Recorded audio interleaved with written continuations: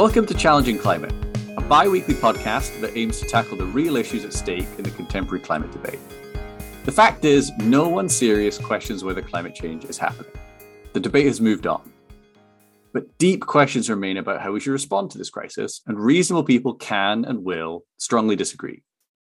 I'm Pete Irvin, a climate scientist, and together with Jesse Reynolds, an environmental policy expert, we'll have conversations with a wide range of guests with unique perspectives and deep expertise on climate change. The fact is, climate change is such a multifaceted and complex problem that no one has the one true take on this issue. But by exposing ourselves and you to the views of a wide range of experts, we hope that you can develop a well-rounded understanding of this issue on which you can build informed opinions. Our motivation for launching a podcast on climate change is that it's arguably the world's most challenging problem. And I think that that's because the political incentives for action are so poorly aligned. It's clearly in the interest of the whole world to aggressively reduce greenhouse gas emissions. But each country would like to do as little of the hard and expensive work as possible.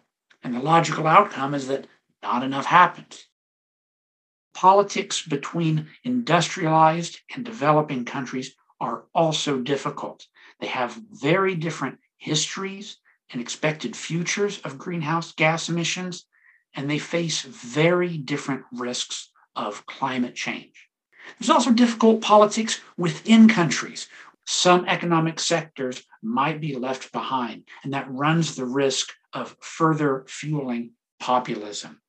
And I think that what's happened is that there's been a sense that those of us who want to see more climate action must exude a type of an optimism that we can do this because we must do this. And there's been a reluctance to investigate some of the more real but difficult questions.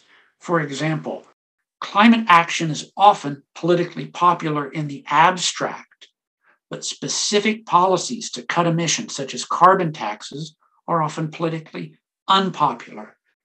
How can we advance climate action under those circumstances in democracies?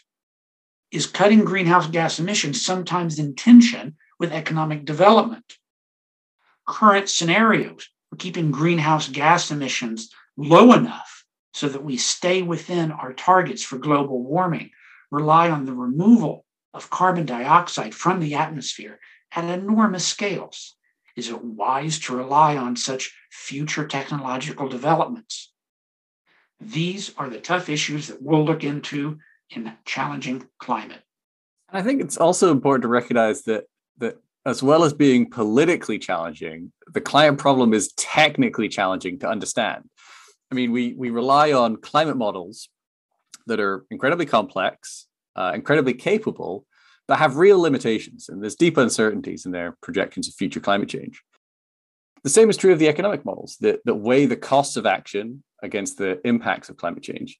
Again, these are complex, but they also necessarily make assumptions with real ethical implications about how much we should weigh the interests of the future against the interests of the present. There are difficult policy and technical questions around climate change that we don't know the answer to. But we hope by speaking to our wide range of guests that we're going to get closer to an understanding, and so will you. Challenging Climate will launch on January 11th with new episodes every 2 weeks after that. We have our first guest lined up. We'll start with Neal Stephenson, science fiction author whose new book, Termination Shock, explores the political fallout of solar geoengineering. After that will be Holly Buck on why and how the world should end the use of fossil fuels. And third will be Roger Pielke Jr., who will discuss how advocates for climate action can become disconnected from the scientific consensus. So subscribe now to Challenging Climate.